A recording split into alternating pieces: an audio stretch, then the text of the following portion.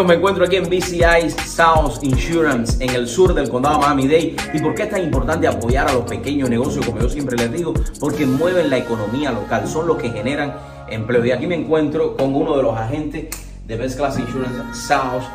Sebastián, gracias por la oportunidad. Cuéntales a las personas por qué es tan importante tener un buen agente de seguro.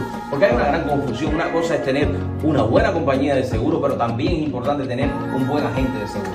Ok. Tener un buen agente es tener un buen horario. Donde tenemos agentes en diferentes dealers, en donde vamos a dar buen servicio a cualquier hora del día. O sea que a cualquiera de esa hora usted puede llamar al número que está aquí en pantalla y ustedes lo pueden asistir, es lo que tú estás diciendo. Hay agencias que tienen un horario de 9 a 6, tú llamas a las 7, 8, 9 de la noche y no te contestan. ¿Cuáles son los servicios que ustedes ofrecen acá? ¿Qué tipo de seguro? Auto. No me lo digas a mí, díselo a ellos. Auto, homeowners, seguro de casa, comercial, bote, motocicleta. Sebastián, una de las cosas importantes, ¿no? Porque cuando las personas firman una póliza a veces no saben el contenido de la misma. Ustedes, me imagino que se reúnen con los clientes, le explican a los clientes también, ¿no?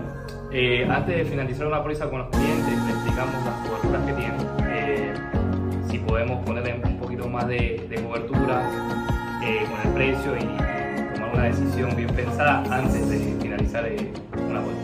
Ya saben, amigos, apoyemos a los pequeños negocios. Si vives por el área o no vives por el área y necesitas un buen agente de seguro, llama a este número para que ellos te expliquen. Fíjense, no tienes que ser cliente de Best Class Insurance South, simplemente para que llames y tomes otra cotización al respecto de tu póliza de seguro.